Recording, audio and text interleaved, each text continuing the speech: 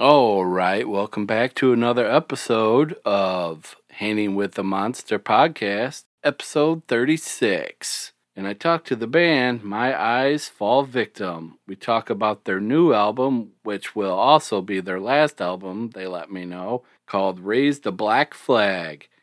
I talk about what plans they have once things start to open after COVID gets dealt with, where they recorded at and who they recorded with. What the crowds will be like, and what the kids starting a band will be like after the pandemic ends. Also, exploring different sounds when recording this new album that they did. Also, they have a new drummer on this and brought in a few of their friends to do guest vocals. The people who were added for guest vocals were from local bands that they've played with, and they hope to be on a few shows of theirs towards the end, so we'll see what that's like. Local scenes and venues, and what did COVID do to them both? We talk about all that and more, so without further delay, let's crank those jams.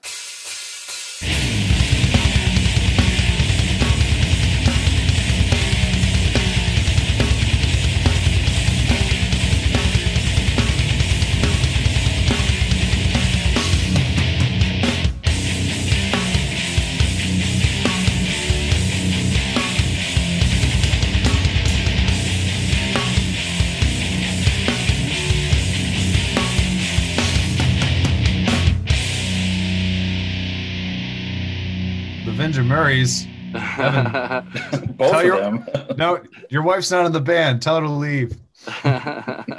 Hello. Where's your video, Evan? Are you not presentable? Are you decent? I have a snowball microphone. I left it at school yesterday, and I'm kicking myself in the pants because would have made the audio a little bit better. But I think this mic, is this audio okay from my Mac? I'm just using my Mac's microphone. Yeah, that works. It sounds Cool. decent. Yeah. There he is, Evan. There he is. Evan, why do you look like a fucking Navy helicopter pilot? You didn't even hear it. All right, I think I should be good now. Can you guys hear me? Yep. Aye, All Captain. Sorry for the delay, gentlemen. Bombs away. Indeed. He's a secret drone pilot. That's what he's doing. He just had to hop off the ship. Never On a realized mission. how Just dark in the it is. middle of getting rid My of some corner of the civilians, room. and you guys interrupted. So Nice. Well, thank you guys for all for doing this. Yeah, of course. Thanks for Oh, having this us. is awesome. Thanks for having us, man. It's nice meeting all of yous from this, I guess. Yeah, I guess we could just start with the Marvel story. how you guys know all each other? How long of a podcast is this? And go. Gosh. So like the way beginning was back in, was it 8th grade or freshman year of high school? All right. Me and Dan, who are brothers, Dan started a band called Waking Dream. He did guitar and vocals. I joined on bass. And while playing in that band, I didn't like how Dan ran the band at the time. I thought he was a little too tyrannical and a little bit of a dictator. So I ended up leaving that band because I wanted to start my own thing. He gone. So I started a band called Beyond Repair. I think the first one that joined was our old drummer, Andrew. And then Evan, if I'm not mistaken, he just came up to you in high school once and was like, hey, do you want to be in a band? Without consulting me. yeah, like a super weirdo just walked up to me playing the piano. He's like, "You can play piano. Did you write that?" And I said, "Yeah." And he was like, "You should be in the band." So that's how I came to be. So then he joined, and we were Beyond Repair for a couple years. It was like piano-based rock. Evan had the structure for a lot of the songs, and we kind of built on top of that. And then we started getting into like heavier music, and we were sort of evolving beyond where our guitar levels at the time were at. And at one point, one of the guitarists that we had left, and we were looking for another one. And everyone in the band was like, "Oh, Mike, your brother's a really good guitarist. We should ask him." Yeah. And I was like, "No, you guys don't understand. He's going to take over the band." That's why I left Waking Dream. But eventually I got outvoted, and we brought Dan on. And not too long after that, we changed from Beyond Repair to My Eyes Fall Victim because we started adding screaming and heavier guitar parts and focusing less on the piano. So we felt it deserved a name change. And like 10 or something years later, here we are. And it was also about that point that Dan started taking over the band. So it all worked out as planned. The master plan. Dun, dun, dun. Maybe more of like a Marvel villain origin story. Yeah, there you go. Loki. Yeah. It all worked out. But yeah, we've had a lot of member changes over the years, right? So we've had a couple of drummers, we've had a couple of bassists. We're the original three, but obviously the lineup has changed over time as we've gone along and produced different albums. Yeah. Cool. And actually, the lineup for the stuff that we're currently in the process of releasing, this is the first time this lineup of 6 has worked together on a record. So our other guitar player, Tyler, had been a part of the band after our last record, but this is the first record where Tyler's been on board for the entire time. Alex, our bass player, who's phenomenal. He's been with us for a while. And then Rob, our drummer, he just hopped on just for this record. So this last record is the most recent time that all 6 of us have actually been on an album together, which has been a really fun process. Which honestly credit to him because he jumped on with the entire premise of, hey, you want to help us kill the band? And he was totally cool with that. So kudos to Rob on that one. We were like, Rob, you want to come on for one last job? And he's like, I'm getting too old for this shit. How has it been working with 6 members? We're used to it. There's always too many cooks in the kitchen, but it's kind of cool. Yeah. Everybody kind of has their say. And yeah, I'll be honest, like working with everyone's fine except for these 2 that are on the call with me right now. When they have philosophical differences, there's also the brother component compounding it. So it can get a little heated, but we always find the best resolution. I think through the conflict, it honestly gives us the best result in the end. Yeah. I was also in a band with my brother too, so I kind of know how that goes, where it's everybody else I can kind of deal with, and then him. It's a little bit easier to argue with your brother. You've got a lot of practice. Yeah. And at that time, I also we lived together too, so it was like a roommate too. Yeah. So your new album coming out, Raise the Black Flag. You want to talk a little bit about that? How you came up with the name for it? And I think Dan was the one that first floated that idea, so he can speak to that. Yeah, we our last record before the one that's currently coming out came out in 2014. It's called Sometime Come the Mother, Sometime the Wolf. So that record already is 6-7 years old, and a few years after it, we started working on material. But we were kind of hitting, I would say, as a band creatively. And in some ways, we're just kind of hitting a wall. We weren't playing a ton of shows. So we kind of came up with this idea that we knew that the band had been going for quite a long time. And we knew we still had more material to write and more things to say musically. We were trying to find the right vehicle of what we wanted to do. Do we want to focus on playing shows? Do we want to write some new material? If we do write material, at this point, we had already done 2.5 albums, an EP, and 2 full-length records. We knew we weren't expecting the band to be our big break at this point. So we were just doing it for the love of it and the love of music. So we kind of came up with this idea. And I think Mike was one of the people that helped bring up this idea. It was like, hey, we've been at this for a while. Wouldn't it be cool to write one final record and just go out with like a final stand approach? And that was kind of a neat idea. Like, hey, let's do one final record. And then we can kind of put the band to rest on our terms after being together for so long. Because the name got changed to My Eyes Fall Victim in 2007. So we've been a band at this point for 14 years. And if you count Beyond Repair, Waking Dream, we're going back even before then. So we've all been together creatively for a very long time. Mm-hmm. So we came up with this idea of Raise the Black Flag, to write an album literally about the end of the band or the end of anything really, whether it's a life or a relationship, and how you approach that. How do you approach something knowing it's the end? Do you surrender? Do you fight it? And we kind of came up with the idea of what if you embrace the end, but you rise to meet it as a challenge and you embrace it. And this album has kind of become kind of our own story and kind of us working through our own emotions of knowing something that we've been a part of for so long and that we love is slowly coming to an end. But kind of ending it on a positive note. You know, the black flag to us represents the opposite of a white flag. It's not surrender. It's going out, you know, with a bang on our terms, guns blazing type thing. And once we got on the same page of we wanted to write a final record and we wanted to be our final last stand, it just kind of liberated us creatively. And in terms of the themes on the album, musical themes, lyrical themes, it just kind of kickstarted us all into high gear for writing. And it has been a long process to get this album finished because of COVID and other things. It has been, you know, at least for me, my favorite album that we've done. And it's been a lot of fun putting it together. We're super excited for people to start being able to hear it. We got 2 singles out, and the rest of the album is going to be coming out shortly. So that's kind of the idea behind Raise the Black Flag. Oh, okay. Yeah. How does that play into everything with this being kind of your favorite record and knowing this will be the last one? It's bittersweet. You know, it's kind of like, I mean, anything when you know it's the end of something, there's a level of sadness in it. But this album, especially, like, you know, it's me being in a band with my brother, Evan, Tyler, Alex, Rob. We're all also really close friends. We all get along great.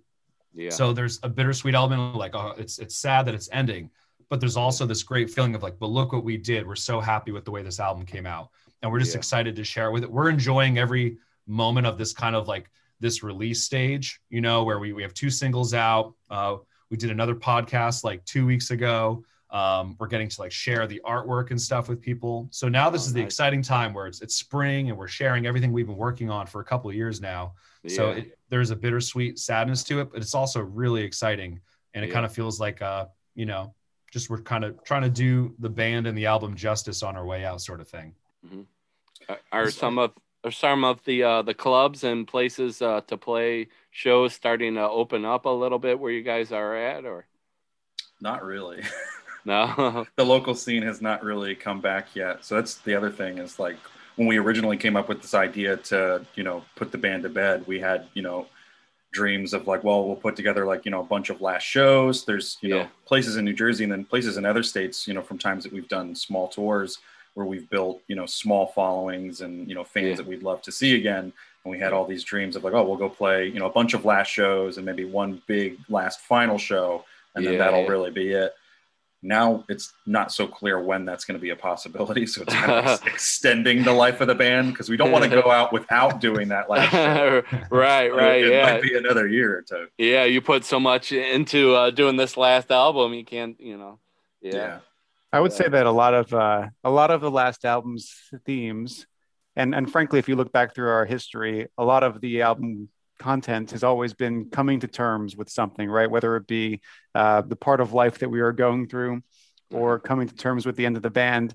And I think, honestly, the fact that we're releasing something that acknowledges an end and kind of deals with all of the emotions associated with it, I think a lot of people are going through that right now, especially with what we're talking about in the arts industry, right? So there's a lot of unwelcome ends to, you know, careers, frankly, or a lot of dreams that kind of got either put on hold or completely canceled. So I think in some way or another, I think it happens to be that this is the end of the band. We had planned this beforehand, but I think there's a lot of people who are encountering a similar feeling and dealing with the grief of that. So I think it's a timely album. I think a lot of people are in the same space that we are. And this one was planned, but it wasn't planned for everybody. So I think that's worth acknowledging as well. Right. Awesome. Where did you guys go to record this one? So we recorded at Backroom Studios, which is in Rockaway, New Jersey, which is like a studio in like the basement of this larger building. There's like a gym above it that you can kind of hear at times. Oh yeah, I saw the photos of it online. It looks really extravagant. Yeah, it's nice. And like, I mean, we used to rent a practice room there. But, you know, at the time that we rented the practice room, we were preparing to record our last album, which we recorded with Kevin Kumetz at Barbershop Studios.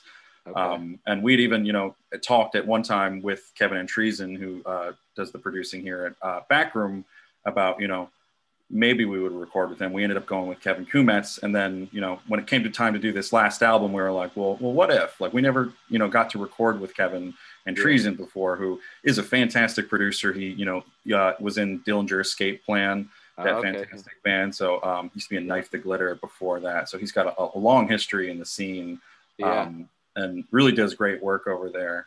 So we worked it out with him, and it was like the most fun recording experience ever. He's just a really down-to-earth guy who like loves to just joke the whole time. So there's never really any stress in the studio with him. But he's also, he knows exactly what he's doing. He got some great organic sounds for us, which I think is great for this last record. Yeah, he's a phenomenal musician. He's an incredible guitar player.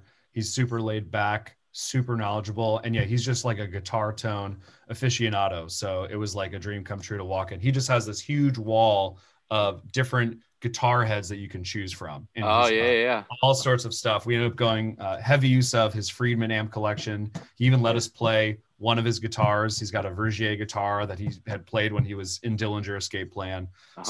He's the type of guy where when he's running your session, like his house is your house. He brings you in, he makes you feel at home. And he's got just this amazing setup. And it was like even better than we had hoped for recording with him. And it ended up being a longer process than expected because everything got interrupted by COVID. And we as a band by nature take a long time to do stuff. We're kind of like, we move kind of a bit at a glacial pace when it comes to things. But in terms of actually working with Kevin and at Backroom Studios, has just been an awesome experience. Yeah.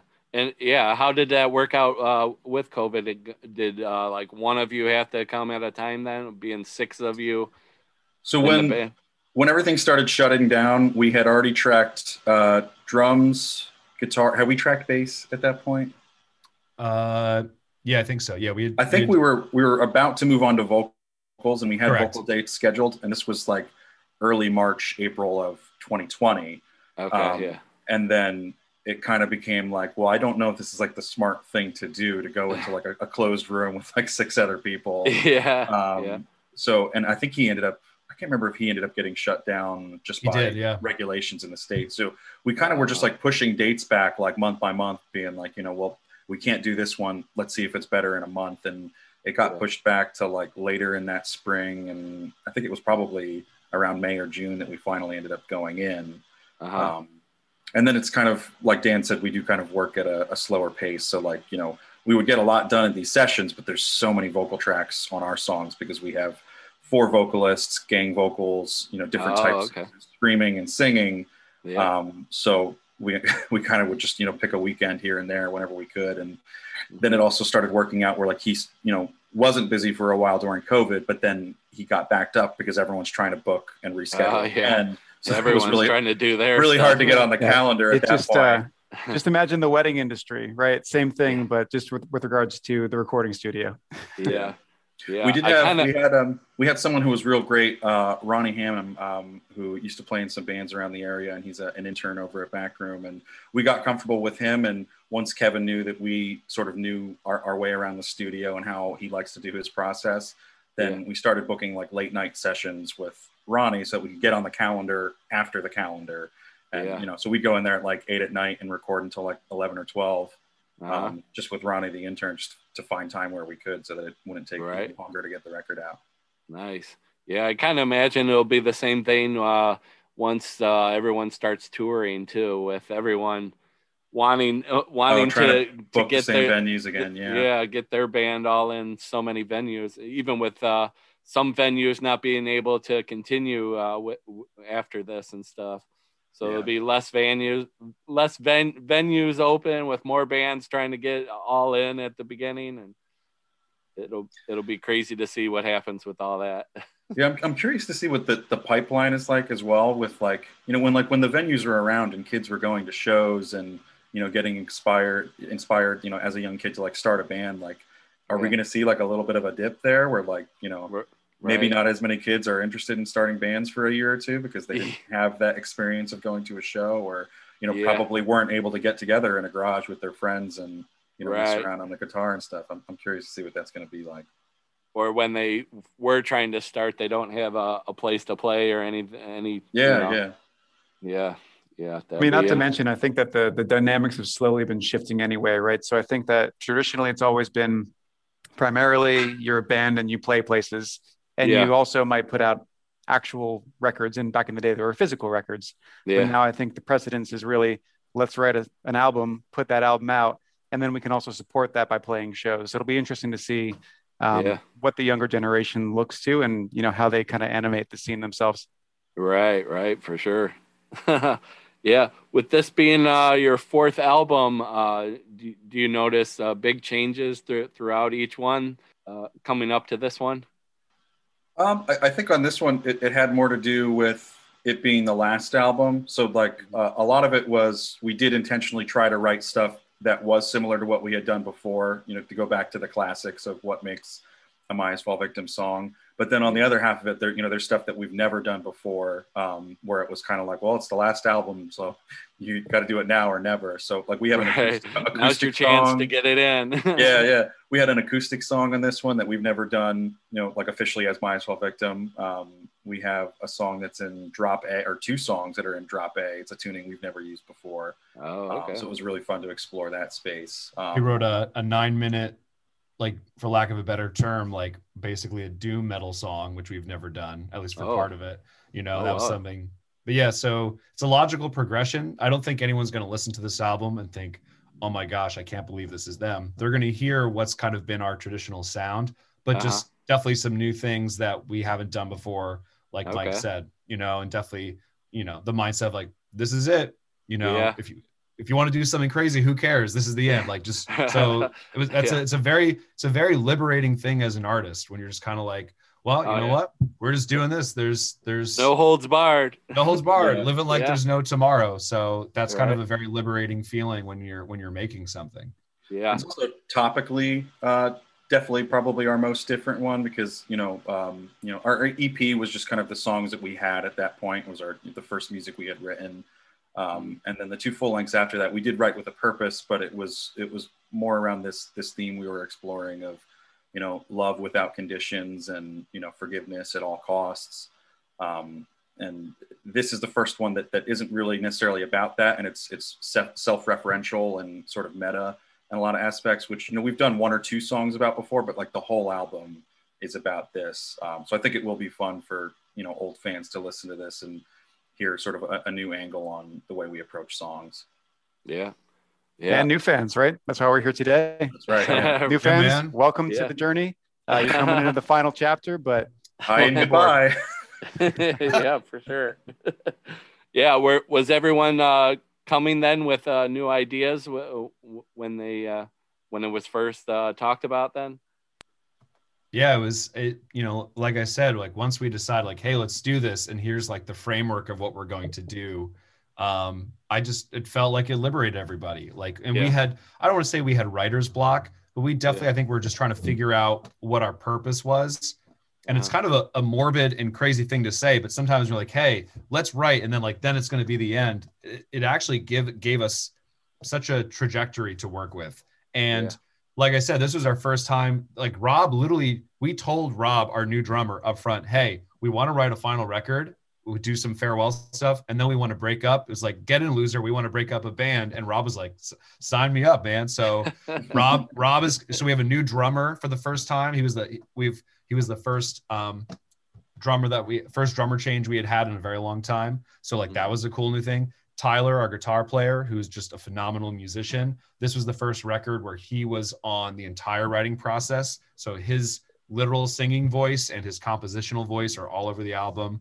And everyone, I think, kind of brought their A game because they knew that this was it, So in terms of bringing material to the table, everyone was just bringing great ideas. And in retrospect, some of the songs went through such a crazy, almost chaotic development process, but where things we ended up being very happy with the way things kind of shook out on the album. It was very strange in the early goings of the writing process because sort through everybody's ideas and and also because we had moved on from a previous drummer, and we were in the process of trying out a few drummers in the beginning. So it was like half us like writing our own drums with like GarageBand, like sort of just putting them in like the MIDI there, so we had something to play along with, and then having other guys join us for a practice or two to see if it worked. And, you know, some of their ideas did end up like making it onto the record. Like Sean Henry, who is on, I think, one of the songs we're playing today.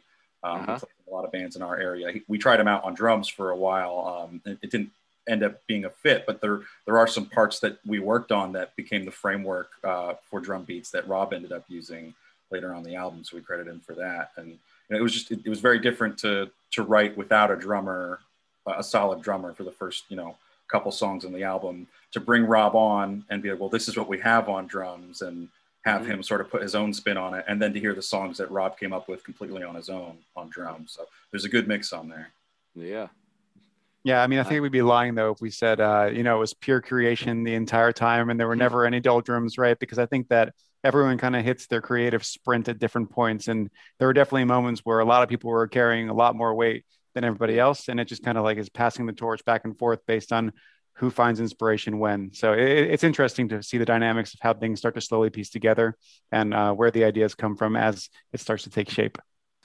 So what can fans expect with the new album? New fans, or maybe old fans too, that have come from 4 albums ago and still listening to? Go ahead, Mike. No, I was just gonna. I think they're probably going to hear the most mature album. You know, just by the fact that, you know, we're all 30 or pushing 30 in the band at this point now. You know, and you know, we came from writing songs in like the early like scene era where it was, you know, it'd be like a full sentence for a song title, and you know, we've come certainly a long way from there. But I do think there are elements, you know, from our last record in 2014 that you can hear here. There are elements from We Are All Without Merit from 2011 that you can hear here as well. And then, you know, stuff that they've never heard from us before. So I've heard people say that parts of it feel like a throwback album in a good way. So I think people can certainly expect that. And then, you know, we're pulling from current references as well. So I think there's going to be, you know, stuff that you wouldn't necessarily expect to hear on a My Asphalt Victim album, but it's going to be fun. Nice. Yeah, our kind of our MO, even since we changed our name in 2007, was we both love and we do heavy music, but we're also really into melody and writing catchy hooks and choruses and having singing and lots of harmony.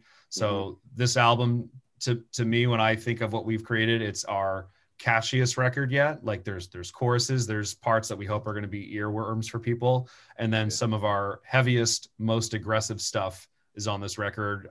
You know, because some of the themes we've explored definitely take you to a dark place, and we tried to write music that reinforced that. Like we said, we did 2 songs in drop A, you know, so we got to do some doom metal. So there's like a real heaviness and an edge and an aggressiveness to the record, but it's also, we hope that people can hear the humanity in it, and you know, especially once Tyler came on board, we had 4 full vocalists. So there's tons of singing and harmonies. Wow. And I think Mike, as a lyricist, he's the main lyricist for the band. Mike is at his best on this record. So there's some really great introspective and kind of unique lyrics on the album. So if you like heavy music and you like catchy music, check out our stuff. I think you'll enjoy it. Oh, nice. All the way from, I think, like I'm trying to imagine what the pitch would be to someone new. And I would say, hey, if you like Wonder Years, welcome aboard. If you like biker metal, welcome aboard. It just kind of spans the entire range between that. Yeah. Yeah. How do you guys come up with the vocals then for the tracks? I think we end up writing a lot of songs first with the structure. So like guitar, drums, and then sometimes we'll have like a melodic or a lyrical genesis to something. But I feel like a lot of time we're a rhythm section first, and then the lyrics get started, and then they end up kind of getting finished together. I do feel like the lyrics and melody sometimes are one of the last things to get finalized for our songs. Right. But it gets developed concurrently, but definitely I feel like the structure and the underpinnings of the songs are there first, and we can kind of hear where it's going. And then Mike or Evan or myself will come up with a lyric or a melodic kind of like starting point, and then it just kind of blossoms from there. Yeah, I think we're when it comes to writing, we're more of like and driven by inspiration. So, you know, like Dan will have an idea that he brings to practice, and, you know, they'll hash it out with the rhythm section, and then, we kind of just have that demo that we're listening to in the car for like weeks and weeks until something strikes us. And that's what a lot of my writing process Inspirations. is. Playing it in the car and just being like, oh, how would this sound here? And then, screaming it there and in the shower and whatnot. And then eventually bringing that to the band and being, well, here's this. And then they suggest this and we kind of build from there. So we're always just kind of like looking for an opening into the song. And then it seems like it kind of all pours in. Right. But Mike is also very modest. He's got some literary killers on the album. I think he's got a way with words, and I think you're going to see that when you listen to the lyrics and as you read the lyrics.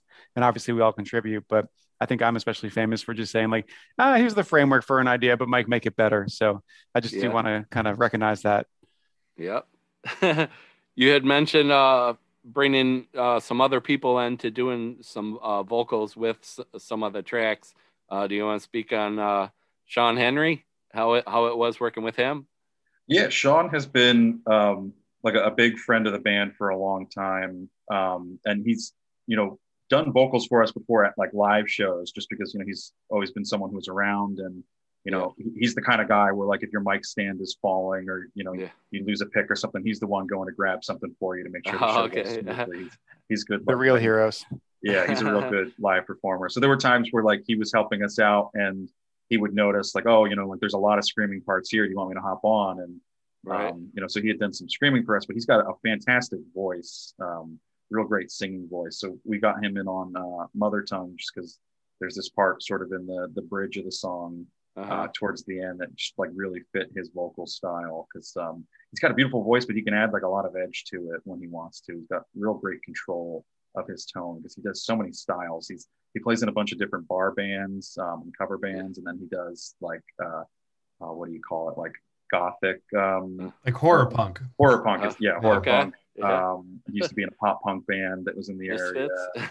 I think he's in like a metal band at the same time now. So he's very, very eclectic. So it was great to have Sean on the record finally because that was another thing. We've never really done guest vocals on our records before. Okay. But this being the last record and it, being about us, themes on here that have to do with the scene that we grew up in as well. And sort of, taking where we came from and also trying to pass that torch as well and hoping that someone's going to pick it up and, start where we left off. Right. So it felt right to have some of our closest friends from the scene on the record. Yeah.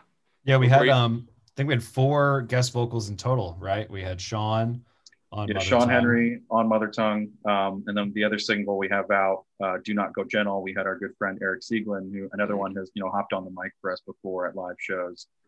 So he used to be in a band called Fall of the Queen that we did a tour with that, we used to play all the local shows with. We had, I played with them all the time. We played with them so much. A lot of overlap with our fans there. He's now in a band called Ida Collector that's doing some great stuff and putting out singles and really good stuff. Hopefully an EP soon. So he's on Do Not Go Gentle. Our former drummer, Andrew Lister, who is now in a reggae rock band, Bright Eye Deliverance, has the voice of an angel. He used to do a lot of our like softer singing parts on our Beyond Repair and early Minds Fall Victim songs. He's on a song called Longest Road. And then Dan Boyle from a band we used to play with called Sirens. They then changed their name to Falling Through the Center of the Earth. And then he's in a like speed metal, Siphon Shit is the name of the band. It's like a thrash punk thrash. Band. Yeah, thrash fucking punk. Amazing. And he has a pop punk band called Double Overtime. So he does some like fantastic metal vocals. So we had him on a song called The Struggle Continues that we played on a radio show a couple weeks back, and that'll be on the album too. So yeah, those 4 spots kind of early in the album, but they bring a lot of energy. It was like Ocean's 13, just like picking up the phone and calling every person he knows for the job. Like, yo, do you want in? And everyone's like, yeah, man, let's go. What was coming up with the tracks and the songs? Was the idea of having guest vocalists already there then? No, I think we kind of came to that later in the process as we were starting to like arrange, where the track's going to go on the album and, starting to see it more as a whole. And then, I think when we started to near the end of the process, we all kind of agreed like it would be cool to have some vocalists on. We've never done it before.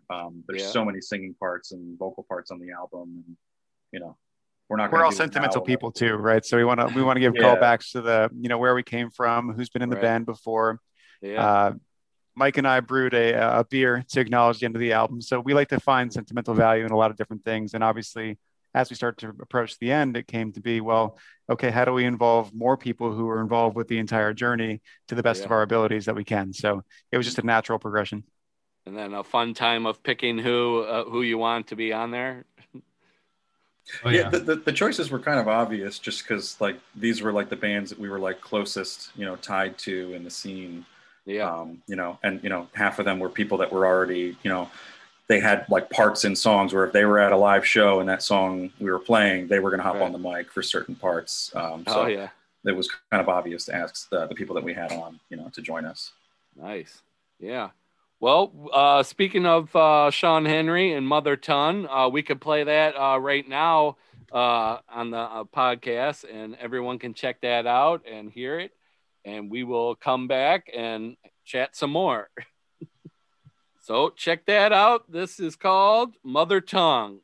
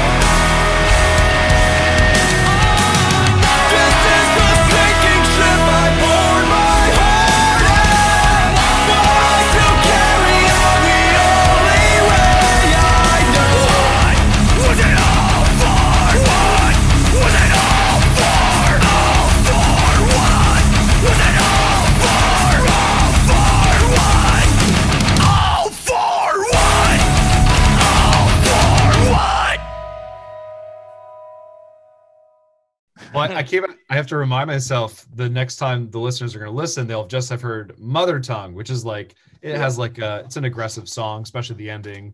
Yeah. It's like a big breakdown. So I'm trying to prime myself. All right, we're coming back. Hopefully they're just, listeners are just rocking out to a big breakdown. You know what I mean? Oh yeah, for sure. Oh, a little sweaty over here. Yeah. Okay. And we're back, and that was Mother Tongue. So yeah, wipe off your brows from the from the breakdowns. Yeah. What was it all for, people? Yeah. So off mic, we were talking about local venues and local bands, and the idea of them now with COVID happening. A lot of bands and stuff might have a difficult time trying to continue on. And what did you guys think about that? As far as bands starting up again. Yeah, we were talking. It's kind of weird to imagine how these bands are going to find a way in with it was hard enough before COVID to find Yeah. places to play, where, especially for aggressive music, there, all those venues, either shut down or kept going, but stopped having shows going on there. And back in my day. yeah, like I remember we used to try to go around to like VFW halls and like, try to book them, and they'd be like, well, you got to have like a $500,000 insurance policy. And I'm sure it's even worse now with the requirements they're going to want because of the liability of doing anything for, COVID, if they're even open to those possibilities yet. So I kind of have a hard time picturing how these younger bands are going to find that first venue that they're going to get a chance to play at. Right. Well, also, it was like the introduction, right? So, in other words, we all grew up and we went to our first shows and we saw those bands that were playing in the scenes and thought, that's so cool. I want to do that. Right? Yeah. Right. But now, I don't know if people will have that same experience. Maybe they'll just say, okay, I just want to put out an album, but not really have that drive to play that underground scene, and therefore kind of allow that to fall to the wayside. So, I'm curious to see how that develops. Yeah, right. Because that's how you make the people come see you. You start off and then they get to know you, and then you keep continuing to play, and then by word of mouth of all of them, more people come out and stuff. And now I don't know. I'll be the optimist here. I'll quote Jurassic Park: "Life finds a way. Somehow, kids are gonna want to just find a place to get out their angst and play." Eventually in a packed, basement venue, because the allure is still there. I think it's gonna be more challenging, but I'm hopeful that somehow kids will figure out ways to still make music and still make art and do something different. Not to be a grim realist either, but I think some of the places we used to play were like restaurants. Yeah, used to play VFWs, and I think there's a lot of places that financially could use some extra income. So maybe as a result of that, they'll start introducing new streams, and some of those streams being, hey, let's have some bands come play on a Friday or Saturday night. Why not? Yeah, right. Evan, you sound like the lawyer from Jurassic Park. Like, oh, we can merchandise it, put it on a lunchbox. Insert dinosaur sounds here.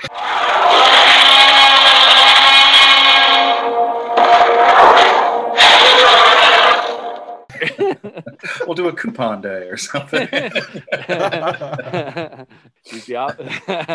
The Grim Reaper. He's finding a way. I mean, there's a reason my nickname was Evan Corporate in high school, okay? How dare you. Come here, my eyes fall victim at McDonald's. If you utter our name, we will sue you to death, but come see us. Well, there's that a video that went kind of viral from before COVID. I think it was New Jersey, of a band playing in a Denny's. Oh shit! What the F is up, Denny's? Hey, they're open all night, so they just like pushed all the tables to the side and just set up a PA, and they were good. That band sounded dope. If you listen to that clip, like they were actually like a sick, like hardcore band, just like throwing down in a Denny's. I mean, let's go, man. What most people don't realize is that noise curfews don't apply to Denny's. Oh yeah. There's a lot over my hammy. There's a lot that doesn't apply to Denny's. Reach. Oh yeah, that seems to be a regional thing, or a non-regional thing, I should say. I mean, it's no Waffle House, right? We don't have those up here, but we've got that. Yeah, we have them deep south here in Illinois. It's like Illinois, Missouri border. Nice. Do you guys have In-N-Outs out there? No, we don't. Okay, it's one of our tour favorites, so we're just no, not In-N-Out. No, not In-N-Out. In-N-Out's the West Coast one. You're thinking of Steak and Shake. Steak and Shake. Oh, we do have them. Hell yeah, man. Oh yes, we found those on tour in Steak and Shake, Denny's, Cracker Barrel. Yeah. Oh yeah, found love in a Steak and Shake. Oh yeah. Yeah, we don't have those out here. So getting back to the album, what do you want your fans and people to know? The last album, being on your way out, I guess, with it, and now or never. Going out in a blaze. For me, I would say thank you, right? To anyone who has been along for the journey, thank you. Because I know that there is a breadth of material out there, right? You can choose to listen to anything you want nowadays. Oh, but there's so much. Exactly. And that's a wonderful thing. I really do love the fact that there's so much musical proliferation, right? Because there's a less barrier to entry now into the music market. But Right. for everyone who has stuck with us and everyone who's listened and everyone who's actually cared about our releases, thank you. That's the Yeah. message I want to send to our fans. And anyone who's listening to this podcast right now, thank you too, right? Like this is a podcast about music. So if you are invested in music and in people and in bands, thank you in any way, shape, or form. Oh, yeah. Yeah, and I guess the other thing I would say is we're a band that we try to be pretty intentful with what we do. So if we made a record, we put a considerable amount of time and emotional commitment to it. So if you're listening to something from us, we've spent hours, days, years crafting, perfecting, trying to get these songs to be as good as they can be, and discuss the themes that we like to talk about and tell the message we want to talk about. So if you're looking for something to listen to where the people are completely passionate and invested behind it, we really do make that effort with everything we've done musically, and especially on this record, knowing it's our last one. So there's a serious level of just emotional content packed in there. So just know that you're getting like stuff from the heart, the good, the bad, the ugly, everything in between. It's all in there in the songs that we want to share with people. Yeah, very nice. I'll also say, if you've heard a My Eyes Fall Victim song before and your interest is kind of peaked, or if you've been a fan of My Eyes Fall Victim from previous records, when this album drops, give it a chance, start to finish, because we did try to craft it as a journey for the listener, where we were very intentional with what songs went where, what was following what, how they lead into each other, and even as nice. Intentional as far as like, the first half of the album versus the second half of the album. And we tried to, tailor it to the experience of, coming to grips with a death or an end. So it's kind of like going through, the stages of grief where, there's a little bit of denial in the beginning. And that's kind of what like Do Not Go Gentle is, where not necessarily denial, but like, this more gung-ho, aggressive, like we're not going to go out without a fight type thing. Whereas towards the end of the album, it starts to get to like, oh, this is real. Like this is going to come to an end at some point. And what does that end look like? The song that Dan keeps referencing about the sort of like doom ballad, 9-minute song we have is kind of what we viewed as like the metaphorical death of the band. And we tried to write the song, what would it be like to die in that sense. And we literally have it sort of ending as it's like a funeral for the band. Yeah. And then, the last song on the album is kind of where do we go from here, knowing that the band is over. So I would encourage anyone who does listen to our music or, checks out, these songs on this podcast and is interested, when the album drops, listen to it all the way through. I think you're going to be rewarded for the experience. Oh, and I would actually even go on top of that, right, and say that anyone listening to this podcast right now, any artist that you listen to, I promise, has put a lot of thought into how their album is constructed from track one all the way to the end, right? Like, I think that we live in a shuffle world, which is beautiful. I talked about the musical proliferation being a great thing, but I think that as a result, we tend to listen to albums in fragments or just kind of like haphazardly, but there's a lot of intention that goes into the creation of how an album is structured from beginning to end. So I would just encourage everyone to kind of challenge that notion of, hey, like, I just like this artist, I'm going to shuffle their songs. Listen to an album front to end. Hope it's ours, but if not, listen to any album front to end, and I'm sure it's a different experience. Yeah, it seems like that nowadays they don't. A lot of people don't understand all the work that goes into the final product. As a band or an artist of any sorts, and they only see the end product. They don't. Even podcasting, they just assume that everybody just walks into a studio and lays everything out in one try, and then they just walk away and it's done. It's not the issue. Yeah, it's like Evan said. That's like the flip side of the coin of the proliferation or the commodification of music, right? And there's so many platforms that we're just inundated. So sometimes when you're on the receiving end of it, it's easy to view it as just something cheap and easy and accessible. But the people who are making the content, whether it's your podcast, whether it's our album or any other artist record, there's just so much, you put so much of your heart and soul into your work if you care about what you do. Right. So it's trying to make sure that people are still, on the receiving end, understanding that that's part of the process. Right. And, knowing that that's part of the presentation of when you want to share something with someone. Right. So. That's why I love seeing behind the scenes of of bands, going and doing the recording, or an artist actually painting, or someone editing, or all the behind the scenes stuff. I really enjoy that. It makes you appreciate it more. Yeah, It's man. like, oh, I didn't know that's what you have to do for a show, or that's what you have to do for a record, or that. Yeah, the agony and the ecstasy, right? That's the Yeah. creative process. Right. I think that's a good thing to show, though, too, for for everyone to see that there is a lot of hard work that goes into it. Yeah, I mean, think of it like a movie, right? There are amazing parts of every single movie, but you don't shuffle a movie. You Right. watch it from Right. beginning to end. Yeah. And it's not so different for an album as much as, it's kind of become the norm to just hit that shuffle button. But there is Right. a method to it, and there's definitely thought behind it. And it is one collective piece. Yeah.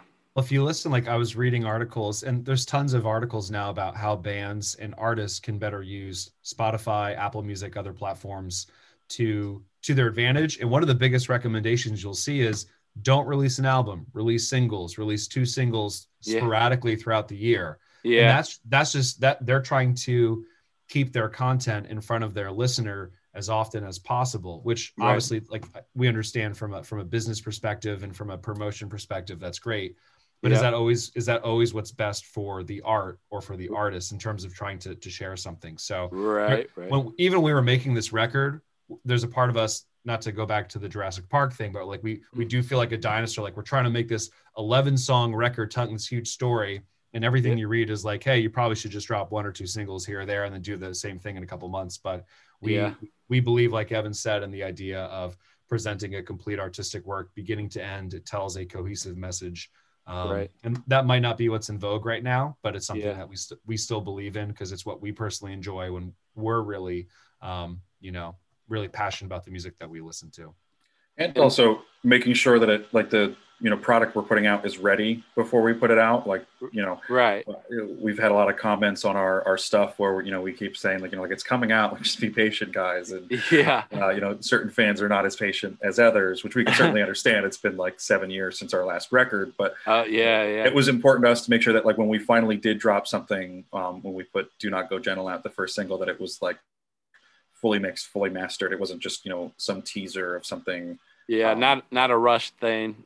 We wanted the real product to be out there, so that it would be worth the wait when it finally did drop. And we've got for sure 2 singles out now, so that's good. And we kind of feel the same way about the rest of the album. We're still technically in the mixing process right now, finishing up some of the last songs on the album. Very close, so it will be soon. We just got one last night, and I was just listening to it before I hopped on this podcast today. Just we're still mixing and tweaking and just making it as good as it can be. And it's like a long, grueling process, but in the end we feel strongly like that's the way to do it. Put out the stuff when it's ready. And especially since this could be possibly the last album you want to be known for the best, at the end there. Well, it will be the last album, that's for sure. But will it? No. Well, I mean, we have talked about that before, where you don't want to do the whole, like, Michael Jordan thing, retire and then come back and then retire again. I think we've pretty much come to grips with, as My Eyes Fall Victim, this will definitely be the last album. I think we're ready to put that name and that sort of journey to bed. But I also kind of have no doubts that in some way, shape, or form, a bunch of us will be making music again, and hopefully together. Oh yeah, nice. I have another favorite band, Bane, who also just formed, and everybody's kind of like, "Can you do one more? Can you do one more?" Trying to get them to form back together. I remember when the first time I heard Bane was on an Atticus CD. I think it was like Atticus Dragging the Lake. It was either 1 or 2, and I remember hearing, I think it was "Some Came Running" was the song. Oh, was okay. The first Bane song I ever heard, and that always stuck with me. Oh, nice. My first one was "Can We Start Again?" Yeah. So are you ready to do some shows when everything opens back up? Was anything like planned, like a tour or local shows, or nothing concrete? But yeah, we were hoping to do some shows to close everything out. So we're really hoping that things do open up at some point so that we can do certainly a few local shows, for the fans who have come to see us over the years to have one last shot. And then there's, places that we played out of state that we'd love to go visit again for one last time. Yeah. Any certain venues, that local venues, plan to hit up? And I mean, a lot of the venues that we grew up on and came up with in the area are not really doing shows anymore. There's a place we used to play for a couple years, Stillwater Inn, that burned down. Literally burnt down. Oh wow. That used to be some really great local shows, just like everyone packed in there, like type of place where like you could reach up and touch the ceiling. It was kind of so small. Yeah. And then we used to play at this place, Ricky's Barn in Vernon, which the barn is still there, but I don't think they do shows anymore. It was literally just a barn. It was just a barn where they had shows. Yeah. To be fair, to plug Ricky's Barn, they actually now have festivals on their property. So it's not a barn, but they still do music. Yeah. Yeah. The barn was fun though. We like the Meat Locker. I'd love to play the Meat Locker one more time. I think Meat Locker's still around, so that would be a good time. Meat Locker. Meat Locker is this like infamous venue in the North Jersey area in Montclair where it's just like about like as dirty and grungy as you can make a like punk venue. With the name Meat Locker. It's the grossest, dingiest venue you could ever play, and it's the best place to play a show. It's so intimate. It's just like the rawest place you can play a show. It's real small, intimate stage, the type of place where it's just like stickers and graffiti all over the entire place. There's usually a few vagrants wandering around the place while you're playing to make it interesting. Feels right. It feels right. And we actually we opened for Broadway there, if you're familiar with Broadway. Oh yeah, from back in the day, yeah. So, I mean, it wasn't just us playing there. Like, we're not just sitting in our filth. Broadway also is coming to our filth. No, if you Google Meat Locker, you'll find a ton of live performances from some of the bigger bands in our genres, at least for heavy music. At some point in their career, they played at the Meat Locker, probably. I'd love to play Connecticut again. We had a couple of venues we were going to for a couple of years in Connecticut. The Space in Connecticut was great. Tons of just like really chill venues. We had a lot of fun playing in Maryland a couple times, Pennsylvania. So even like we did I guess was it once or twice we played. What was the Nashville venue? Was it The Muse? The Muse in Nashville is such a cool venue. We'd love to go out there and play again. Oh, nice. Yeah. I don't think we never played in Illinois. Played Indiana. Indianapolis. We played a venue, Emerson Theater. Yeah. On our first tour, we like booked it ourselves, and we ended up just booking all these venues that were not doing any promotion for us. And I think we kind of overestimated our draw in these areas. We played a lot of venues where we were literally just practicing for ourselves. Like not a single person showed up. And one was Emerson Theater in Indianapolis, which is a huge, awesome venue.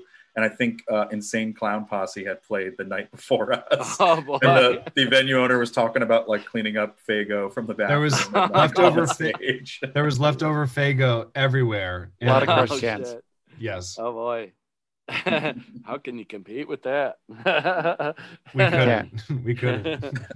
Are there any bands that you would want to play with? Being these last ones would be the last ones. I'd love to play with Falling Through the Center of the Earth. That would be a dope thing because Dan was just on our one track, The Struggle Continues. But they're a phenomenal band. I'm a huge fan of their music. We used to play with them when they were under a different name. I forget. What was the old name, Mike? Sirens. When they were called Sirens. We used to play with them all the time. But I'd love to play another show with them because they're just a phenomenal act. Yeah, I think really all the guest vocalists that we had on their current projects would be great to play with. Eric Sieglin on Do Not Go Gentle. He's got Eye the Collector out now that's putting out some great stuff. And then our buddy Andrew plays in a reggae rock band, Bright Eye Deliverance. So it'd be a more eclectic show, but that would certainly be fun. Yeah, I think honestly, and I should mention our bassist is in that band as well.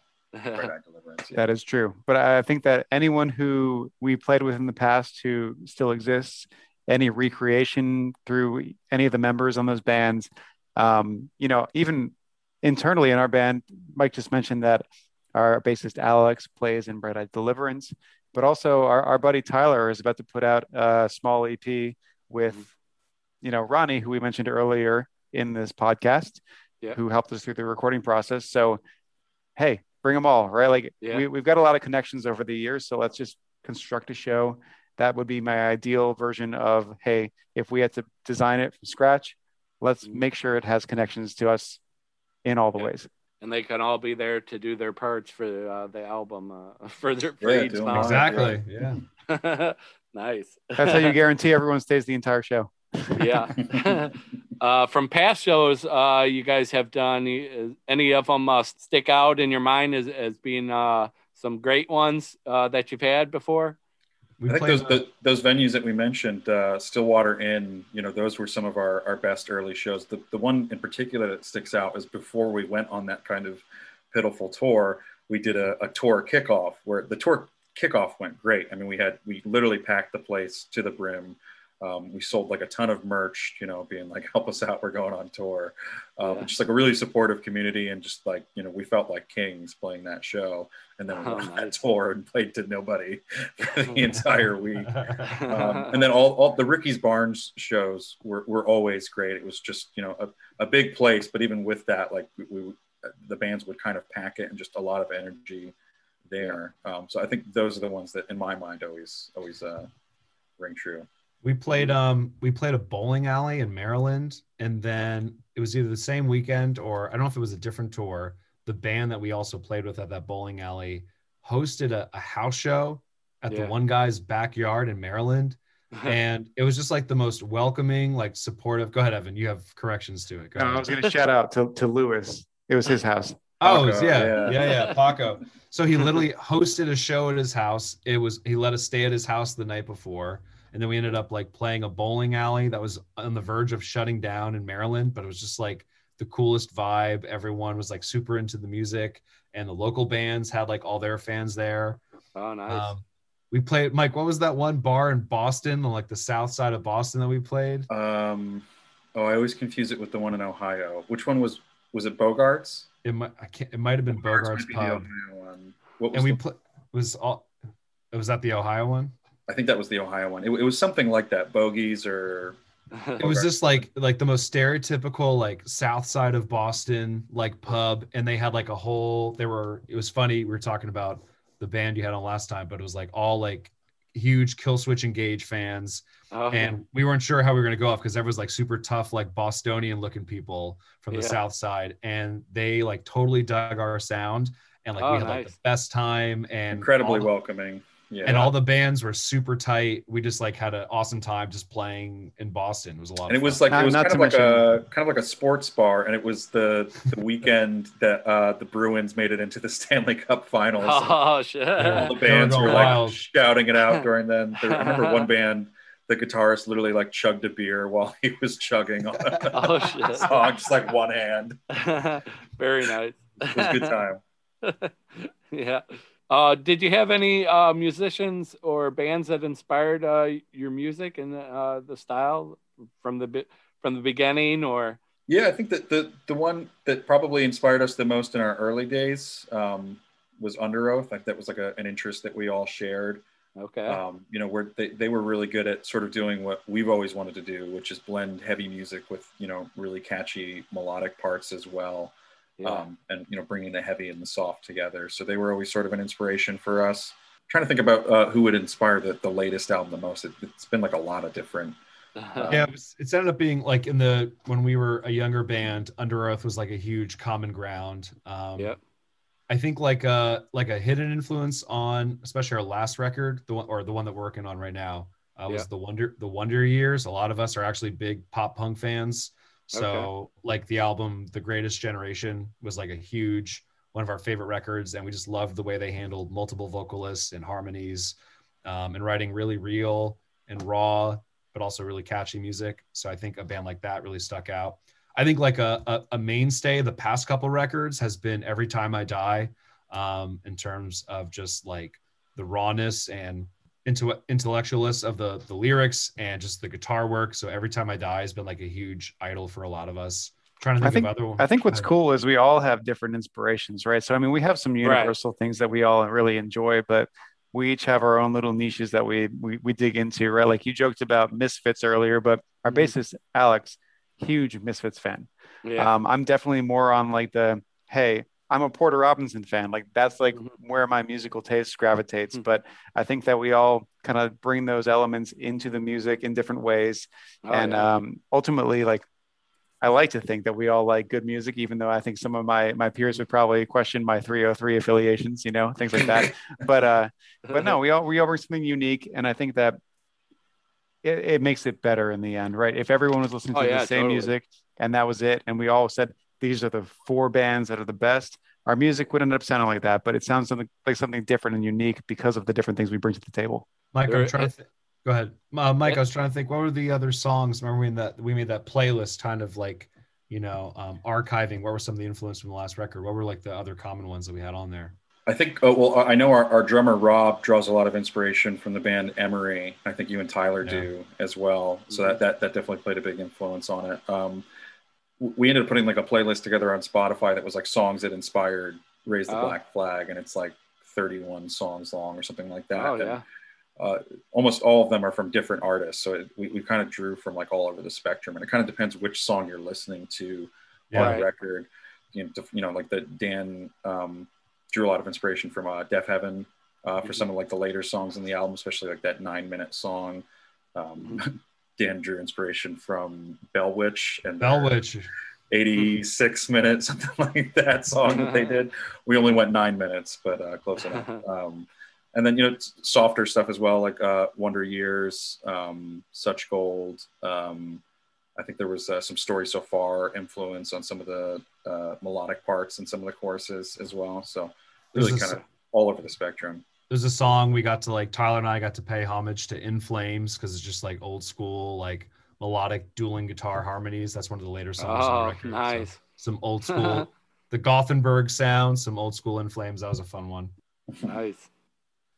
So the podcasting community is really great. I used to do it for a few years with a drunk movie review podcast, and it was like kind of similar, the parallels between like the podcasting community and like the band community, where like people just kind of wanted to help each other out, and I'll guest on your podcast, you guest on mine, and shouting each other out. And I did a few like podcast festivals, which were like surprisingly fun.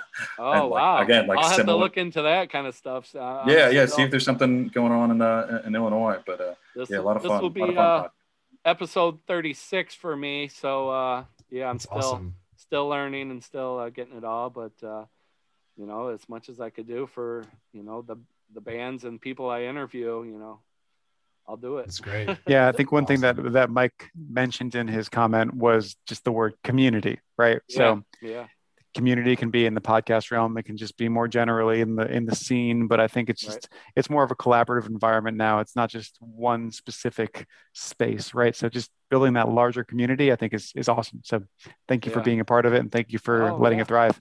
Well, thank you for being part of being on here. So absolutely. Yeah. And now, with more people feeling the effects of COVID and stuff, it kind of means more for everyone to help out in any way they can with anything. Oh, you're a band looking for a show? Let me talk to this guy. Yeah, of course. Yeah. Well, we will end this. I guess coming up now, we can end this with your last song.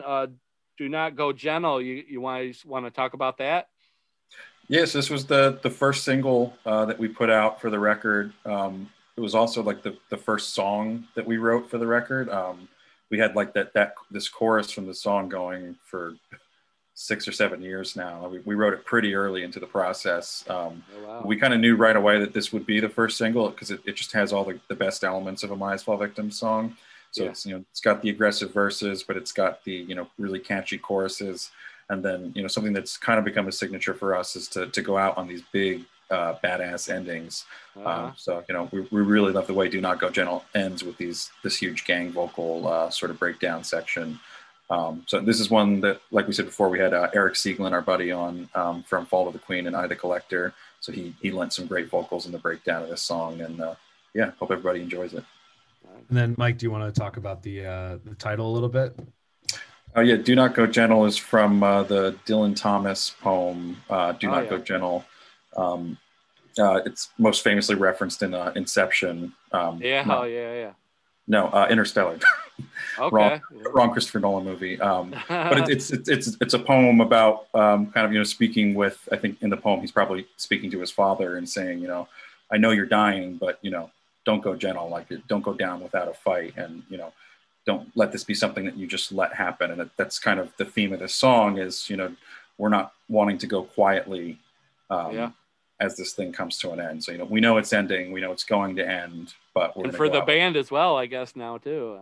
Yeah. We're going to go out, with a bang and make sure that we put something out that means something, right. And do it on our terms. So yeah, that's what that song is about. For sure. And a great title too. It hits hard. Raise the black flag. That's what life's about, Yeah. All right. Yeah. So one last question, I guess, for you. Being your many years of doing this together as a band, starting from the very beginning, is there any advice you'd give to future kids wanting to start a band, start touring, start doing shows? Do it. Go for it. Like it's honestly, no matter what path your life takes, as you get older, being able to make music and make art and tell a message or a story, especially if it's with people you care about, there's nothing better. We all do things that are apart from the band, but like being a part of the band and writing music and making an album, like that's the best thing, doing something where you get to be in control of what you say and you don't have to report to anyone but either yourself or each other in a friendly manner. Like that's why humans create, right? We all want to make something. We want to make something bigger than ourselves. Being in a band or making music or being an artist, that's the best way to do it. So if anyone's thinking about it, it's never too late to start, and there's never a better time than now to start. Do it. Go make something. Yeah. To kind of speak to, what we were talking about before with like community, like, creation is the best way to, bond with other people and make connections. Oh yeah. Right here in this call, Evan is one of my best lifelong friends. Wouldn't have met him if our drummer Andrew hadn't awkwardly walked up to him and asked him or told him he was going to be in a band without my permission. But like now Evan is one of my closest friends to this day, some 15 17 years later. So just get started with it. Find like-minded friends that you have or people you don't even know, and try to jam and just create. There's nothing better than creating and having something, a product out there that people can consume. Yeah, and I would say if you have the idea, you must, right? And I think that there doesn't need to be any pressure put on it. There's nothing wrong with failure, right? You're at a point in your life where if you fail at doing something cool, like being in a band, who cares, right? It doesn't make any sense not to go for it. I think that there's so many reasons that people create and make up for themselves as to why not to do things. Yeah. But if you really look at it under the microscope, there's not really a strong enough reason to drive you to inaction. I think if you have the feeling, if you feel it, and if you think that, hey, this is something I might want to do, explore that, feel it, do it. If you fail, who cares? Honestly, you create it in the end. And I have a personal musical philosophy, which doesn't always play out with our music in the end, but I think all music is valid. So if you have a thought, put it down. If you want to record something, record it. Don't lose it. Everything's valid, and everything is I don't know how to describe what musical creation actually is. And I don't think anyone could really articulate it to you, but it's worth capturing no matter what it is. Mm-hmm. And nowadays with so many kids having computers in their basement, how accessible it is to, just do it, as opposed to how we grew up trying, having to do it before the computers and before everything was so easy to do it. Yeah. It's almost giving you a reason to do it that much more. Exactly. Yeah. Start today. Yeah. Well, where can everyone check out you guys' stuff at then? I know you guys stuff on Facebook and YouTube and Spotify is great. Yeah, search us on Spotify.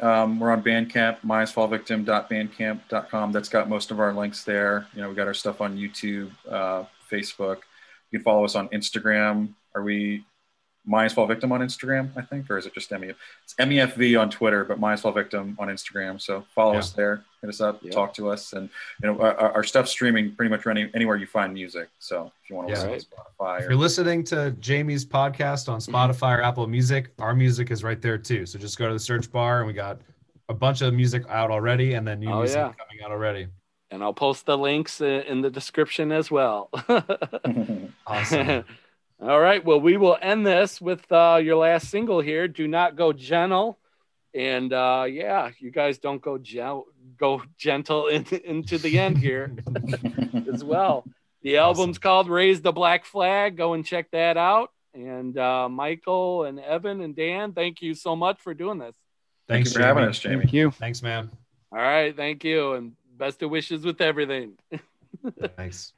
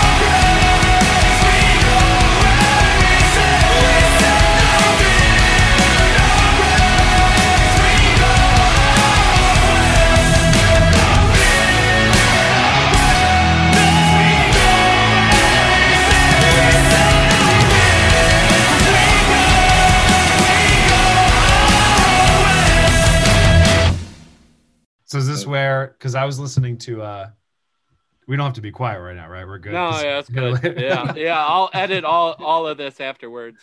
I apologize. I didn't know when we were officially starting. So when I said Evan looked like a fucking Navy helicopter pilot, I didn't know we were live. Oh, no. I'll edit everything, so. Okay, cool. I didn't know where the official, like, hey, we're live part was. Oh, yeah, no. I was like, oh, maybe I shouldn't have roasted his wife. That's going to come back to my Oh, that's what was happening before I could hear anything. Got it. Yeah. Evan, welcome. Oh, hey, friend. Yeah, buddy. Oh, you'll hear it on the podcast, Evan. Yeah. Don't listen to this. No. Tori, if you're listening, turn it off. And you are listening to a monster production.